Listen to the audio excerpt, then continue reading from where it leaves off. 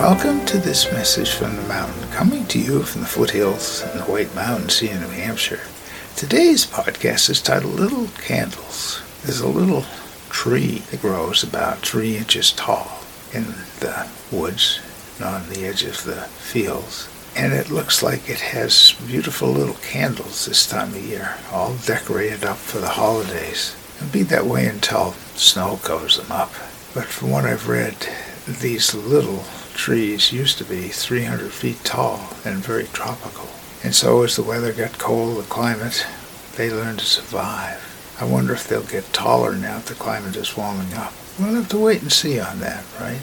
But in the meantime, there are a lot of beautiful little candles in life of people that have lights that may not look as bright as others, but boy, do they light the way. There's many different things to observe in the landscape of life. My name is Michael Hathaway, and this is Message from the Mountain. It is my prayer these words are right and good for you whenever you hear them. Thank you so much for listening.